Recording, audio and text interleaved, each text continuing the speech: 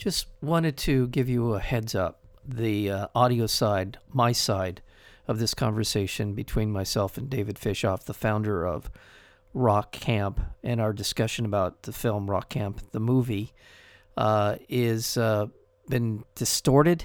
My microphone, for whatever reason, was either malfunctioning or there was a loose connection or something, but it sounds not good from my side. David sounds fine. So I just wanted to give you a heads up that there's a bit of a technical issue in the conversation between myself and David Fishoff. So you've been warned, but David's fine. So if you can get through my part of it, I think you're going to really enjoy this conversation.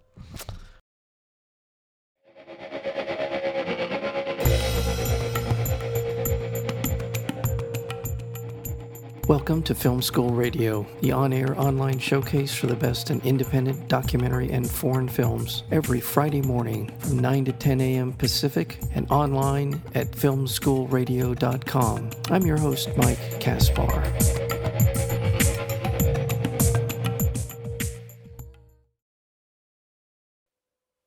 Summer camp meets Spinal Tap as we journey to rock and roll fantasy camp, where dreamers from across America and around the world gather to shred with their heroes, to learn to rock with the legends. Rock Camp is an institutional cultural phenomenon that has been going on in Los Angeles and New York and other cities around the country. Rock Band was the brainchild of the music producer David Fishoff, and he is going to be our guest today.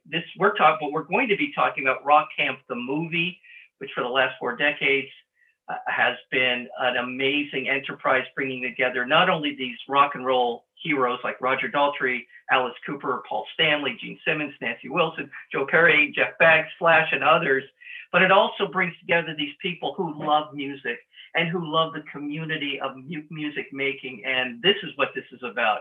And the film, again, is called Rock Camp the movie, and we're joined today by the brainchild behind all of this, and that would be David Fishoff. David, welcome to Film School Radio.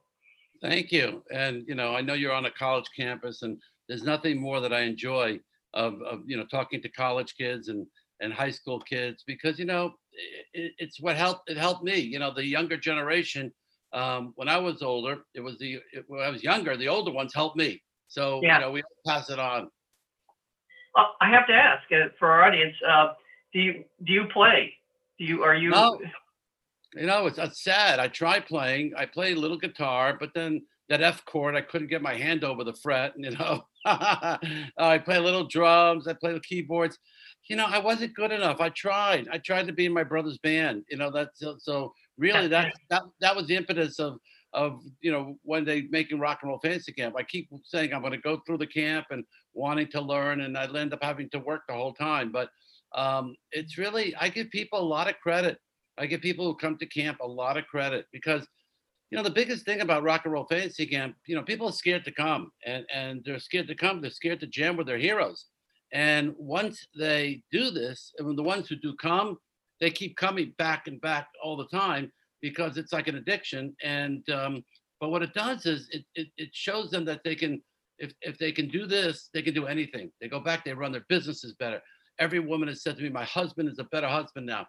So the fact that, and they become better musicians, because you're learning from, when you play with better people, then it takes you up another level.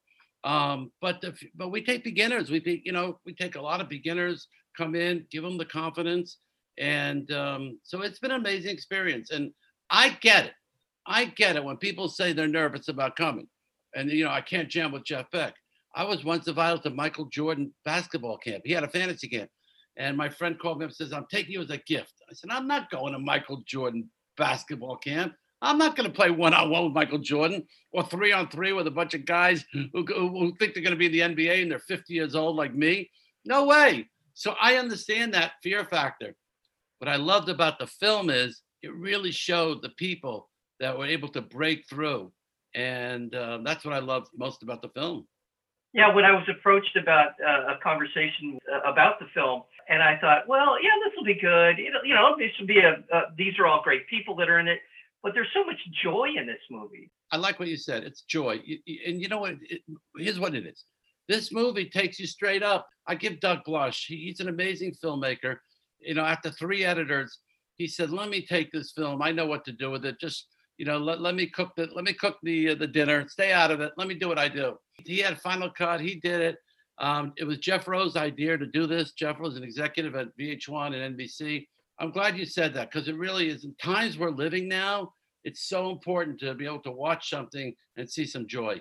Absolutely. And thank you for bringing Doug Blush into the conversation. He directed and produced it. He is an editor of some renown. He edited 20 Feet from Stardom, as well as Period End of Sentence, and the consulting editor on Oscar-winning Icarus. And Icarus is an amazing film. That's a great body of work. He's done over 100 films he's been involved in. So you have this history that you mentioned. You tried playing, and believe me, I can relate. I tried, and I just know that it isn't in the stars. So, and I want to make a movie, but I don't know if that's in the stars. So I talk to filmmakers. So I mean, I can sort of relate to what you're talking about here. But it's never too late. I hope people get one thing from it. That was my initial dream. That is never too late. Unlike baseball fantasy camps, you can never be a pro baseball player after 35. Even those guys can't hit the balls out of the park anymore. And Mick Jagger is 80 years old. Ringo's 80 years old. These people are still working. And it comes to show you that at any age, you can accomplish anything you want to do. And that's what I'm really hoping comes out. And it doesn't have to necessarily be in music. It can be in anything that you want to do. That's really another point that I hope people see in the film. And there's something in your life story that reminds me of, and that is one of the things that made you as a promoter of music was the Monkees. You organized the reunion tour for the Monkees. You mentioned earlier in our conversation, when you were growing up, you watched the Monkees. So, I mean, you took something that I assume, because I loved the show when I was growing up. I thought it was hilarious. I thought they were great. Even though there was this sort of Monkees Beatles kind of thing when they first came on the scene, who do you like? Kind of the sort of weird rivalry that Stones or Beatles. There are always these kind of weird things that pop up in music, but I always took them for what they were. They were musicians. Those songs, those albums hold up very well. And you, I assume, loved them. And you got into their life, right? Am I misstating any of this? Or first of all, a couple facts. The Beatles, the Monkees sold more records than the Beatles in the 2 years. The Monkees, I think it was 64, 65, 66. They were phenomenal. The Monkees. They were a television show. The brilliance of that were the producers. They put 4 guys in a room and they said, "You're going to become the Monkees." They're not like the Beatles, who sat in a garage and they grew up together, went to high school together. They were put in a room. These guys went out, and Bert Rafelson and Schneider, they went and got the best songs. They went to Neil Diamond. They went to Carole King. They manufactured that band. Boyce and Jim Hart. Boyce and Hart was great. Yeah. And then they made the first music videos. So it was brilliant. They were so huge. The Beatles were more from the ground up, and they were, that's why they lasted longer, because they grew up from friendships. The Monkees really had there were 4 guys in a room. Okay, you're going to be stars tomorrow. But I loved them. Their music, again, was happy, was fun, was uplifting. You watched a TV show, you laughed. That show lasted for years and years. Now, when I put the band back together, it was 1986. So I went to Peter Tork, and I met him in New York. He was giving out music lessons. He was a piano teacher. And someone recommended him. So I brought him to one of my oldie shows that I was doing. He was sitting on the side of the stage in 1985. I said, "Hey, I would do anything to get the Monkees back together." He says, "We don't own the name The Monkees. That's owned by Columbia Pictures. You got to call them." So I called Columbia Pictures and I licensed the name The Monkees, that logo, the guitar logo. I had to make separate deals with Mickey, Davey, and Peter. I didn't go after Mike because everyone said, "You're never going to get him. His mother invented liquid paper. He's a multi-zillionaire. He'll never do it." And so I just took the 3 of them. And I went to New York and went out to lunch with the guy who basically controlled the name, the Monkees, the licensing. And he says, "David, no one has asked for this name in 20 years. What do you want to do?" I said, "I'm doing an oldie show.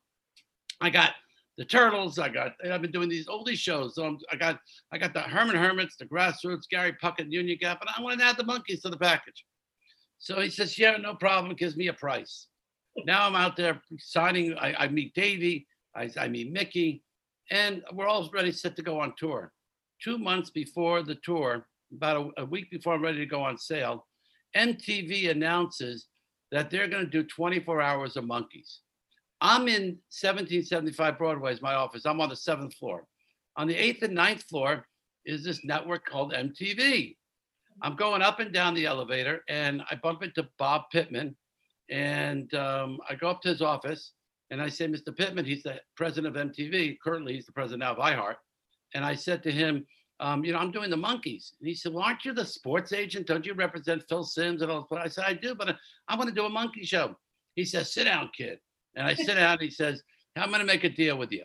I'm going to promote your Monkee concert tour on my network, MTV.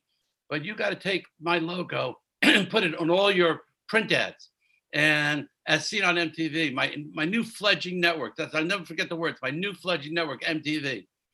So he puts it on television, announcing this tour. I put it in all my ads. We go on sale. Now, the previous years, I was doing Happy Together tours, and I was selling 2,000 tickets, 3,000 tickets a show. This time, I go on sale, and I sell 35,000 seats in Chicago. I sold out like the amphitheater, all the seats in the back. Detroit, all the seats. You know what happened? All these little girls came home, and they saw it on sale, and they come running home at 10 o'clock in the morning, and the box office opened at 9 o'clock, and their mothers tell them, where were you all night? Mommy, I'm sorry, I went online. I went to buy Monkee tickets. And the mothers were screaming, why didn't you tell me? I want to go. They didn't realize that it was a band from 20 years back. And that TV show is so powerful. They keep showing it now. And people don't know. And it was unbelievable. The first 20 rows were girls screaming, and then their mothers 20 rows back were screaming. So, yeah, I don't think they ever got the recognition of how big they were and the happiness that they were. And, I hope one day they deserve to go to the Rock and Roll Hall of Fame.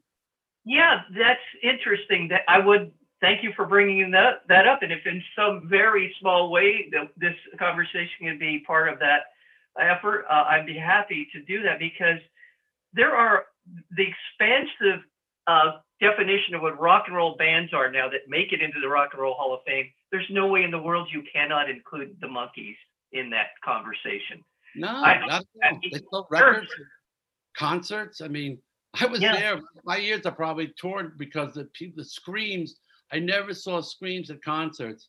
Maybe the Backstreet Boys, but nothing. The Monkees were it. They were. I really think it's unfair that they don't get the treatment that they. And part of it was them too. Yeah. I think internally they were disappointed that they had a bad deal. And they didn't have a bad deal because at the time there were no deals like this being made. No one knew it was going to be great. No one knew what it was going to be. I've done 20 interviews so far on the film. 18 of them only want to talk about the Monkees. So I'm telling you, there is something in people's hearts that the Monkees were a part of everyone's life. Everyone identified with one of the Monkees. When I learned at Rock and Roll Fantasy Camp, all my years, I can say I learned some lessons. Number one, if you're in a band, listen. Number two, it's about listening more. And it's following everybody else. And I think the biggest thing is everyone who plays a solo, it doesn't work.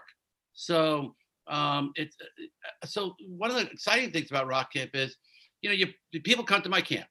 They've never met before. Many of them have never met. They come for the first time, and they're put in a room with a rock star counselor. And as you see in the film, his job is to put together the best band possible. So it's almost like an NFL coach. Why does Bill Belichick win every year? He wins because he gets the same draft picks as everybody else. Okay, this year was an off year, but he gets the same draft picks, and he knows how to put it together. It's producing. That's what makes a great record producer, putting all the elements together. And I think what you learn most is that everybody has to play a particular role in a band. So I've seen these counselors take the worst bands and make them the best, because they know how to tell everybody what to do and put a team together. So it's really powerful. And I think you see that in the film, how they put these bands together. The film is called Rock Camp, the movie, and it is out. It's going to be available. I believe it's out now, this So today you'll be able to check this out. You can go to rockcampthemovie.com to find out more about the film, about the screening. And to your point, you have a program. You come into basically to a environment that is encouraging and loving, and you put these people in the best position to do well. That's what, to me, that's what Rock Camp's about, is taking somebody and showing them, and it becomes, so many companies have called me because they say to me, David, you're the best team building. The team building aspect of Rock Camp is unbelievable because these people never met before and they become a team in 4 days. So, and I emphasize that to my counselors. They know that, and they're great. They're amazing. And there's a lot of people that come across really well in the film, but I thought Roger Daltrey really seems like somebody who really embraced. Roger Daltrey, I probably wouldn't have done this camp, continue doing it for years if it wasn't for Roger Daltrey, because he's always encouraged me. He loves what it does. He loves that it gives jobs to so many musicians. But more important, I think he's a regular guy and he loves his fans, and he's not into hip, not hip. He's let's do it. If it's fun, let's do it. And he's probably been the single reason it's lasted 25 years. On a side note, his biggest goal in life now is his charity work that he does for Teenage Cancer America. He's built teenage locations in all hospitals that teenagers can get their cancer treatments instead of taking them with older people or with babies. He's built these centers and he's been so dedicated. He got knighted by the Queen. And that's what I love most about him, is that he's real. He comes off great in the film, and he's a very, very special person. It really is all about his charities. But I think what you see in the film is even Alice Cooper, but how about Gene Simmons? Yeah. It's amazing how he comes across. Paul Stanley. These guys, that when they're sitting, they're talking to their peers. I'll call them their peers. They are their peers. They're not professionals, but they're their peers. And he gives them the straight shit. If you will. He tells them, and he tells them why it's important to be a band, why it's important to have this connection with the people you play with, and the lessons he's learned over the years. And by the way, if people want to be a part of Rock Camp, let's throw in a plug. What do they need to do to be in the Rock Camp? Rockcamp.com. We're not doing camps now because of COVID, but as soon as we get back, put your name on the email list, rockcamp.com, and we'll send you a newsletter. The next camp is going to be with the Scorpions. We were supposed to do them in Vegas. We're supposed to do a Cheap Trick in New York. We were doing a Beatle camp with Cheap Trick doing Sgt. Pepper, but COVID closed us down. But we do master classes every night. Every night we do these classes where for $50 people could come on and they could talk to Roger Daltrey and they can listen to these master classes. So that's also on our website. That's been a lot of fun for us, and to see the passion. But I got to give you a great story that I think you'll enjoy, because it just came to mind. You reminded me. Joe Perry is doing a Q&A at camp. And again, here's what's great about camp. Unlike these meet and greets that these people get at concerts, hi, goodbye, take a picture, goodbye. These rockers stay. Nick Mason stayed for 4 days. I tell him to stay for a few hours. Slash stayed for 12 hours. He said it was the hardest work he had to do. Sammy Hagar, Gene Simmons, hours. They stay hours. It reminds them what it was like when they first started.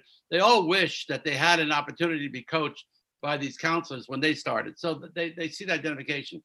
But one thing that stands out in my mind was Joe Perry doing a Q&A. And he asked he said, they take questions. 80 campers take questions. And they spend hours talking to them. And the guy raises his hand, and Joe turns to him and says, so what do you do for a living? He says, me? He says, I'm a doctor. And on weekends, I play, I'm in a guitar. I play in a tribute band.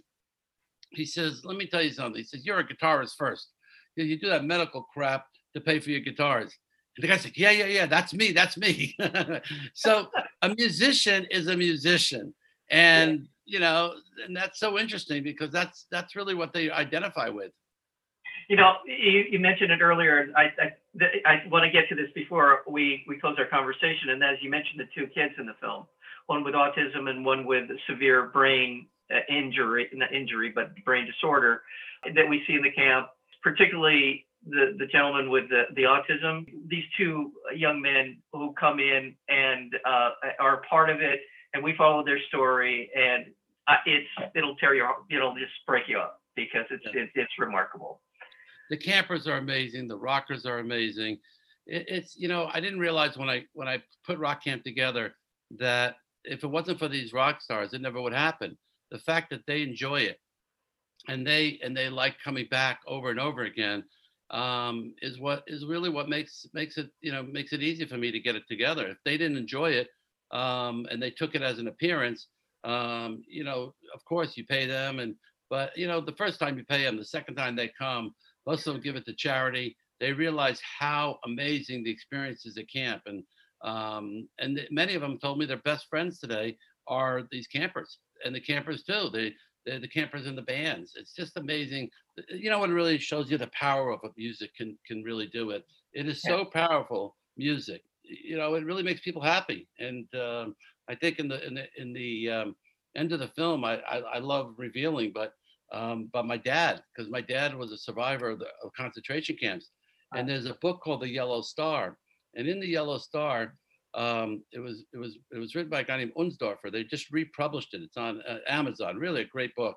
It's about my father and five of his buddies meet in Auschwitz, and they survive Auschwitz and Buchenwald. And they always talk about my dad. My dad was the singer. My dad was the funny one. He was a comedian, and it was through laughter and music that he survived. And thank God I had him for 82 years. So very interesting how the power of music just. People should embrace it more and really respect it and understand it. Wonderful point. Let me just say this in closing. You strike me as someone who is always looking for challenges, always looking over the horizon, looking at life as an opportunity.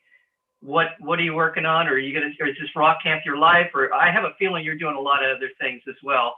Well, I got married about 18 years ago, and I have 2 teenagers, and I have 7 grandchildren, and I have 5 children total. That has become a lot of my life too, because I will tell you, in the beginning, when I was touring, I was gone. So I love spending time, being home and helping kids do homework now. But I'm because of COVID, I'm really working on the master classes, and I'm enjoying these camps. I really am, because every camp I meet 80 new people. I'm changing 80 lives, and they're going back and changing their families' lives. While Rock Camp is not a business like a concert where where they can keep opening the fences and make Coachella huge, or they can play like big arenas from a club. It's limited, but I can't tell you that it's been such an awesome experience to meet these super people and these kids and these adults and seeing how they mesh together and just see the reaction. So I really feel like I'm doing God's work. Yes, the film to me is very exciting. I give Doug Bush a lot of credit for taking it, and Jeff Rowe. I'm going to keep doing camps. It's fun. I have no other desire to I think I've done everything. I've represented ball players that played in the Super Bowl. I've had a great career. And if I can just keep doing good, then you know what? They always say it, and people don't believe it, but it's more fun to give than to receive. Thank you for that. Well, all of this energy flows from the top. It is Rock Camp the movie. It's Rock Camp the experience. It's all of these things, and I want to thank you so very much for spending some time with us here on Film School Radio. Again, the film is called, my pleasure. The film is called Rock Camp the Movie. You can go to rockcampthemovie.com to find out more about it. David mentioned you can go to rockcamp.com. .com. That's what I thought. I want to make sure. Rockcamp.com to find out when our lives will return to some semblance of normal, and you can get involved. Well, I got a guitar right behind me. I got a really nice acoustic guitar. Well, go for it, because there's so many free lessons. There's so many free lessons online. It's incredible. I'll leave you with this story. People say to me, "Oh, I'm great. I'm a great player. I'm a great player, and I want to be an advanced band." I usually go ask the rock star, "Can the guy play? Can the girl play? Is she really good?" He says, "David, I play my guitar 5 hours every day, and this is a pros. The pros, okay? Keith Richards plays 5 hours every day. Joe Walsh plays 5 hours every day. In order to keep your fingers, to keep your tones, everything like that, these people work just like professional athletes. So it's like anything else. You got to work at it. You got to practice it, and then you could become really good." Pleasure, David Fishof. Thank you so very much for being here on the show, and I look forward. I don't know why and how it'll happen, but I look forward to talking to you again. So and come to camp when camps come by camps, and you can broadcast live from there. That's a great idea. Broadcast from Rock Camp. Absolutely. Oh wow! All right, take care, David. Thank you. We'll be in touch.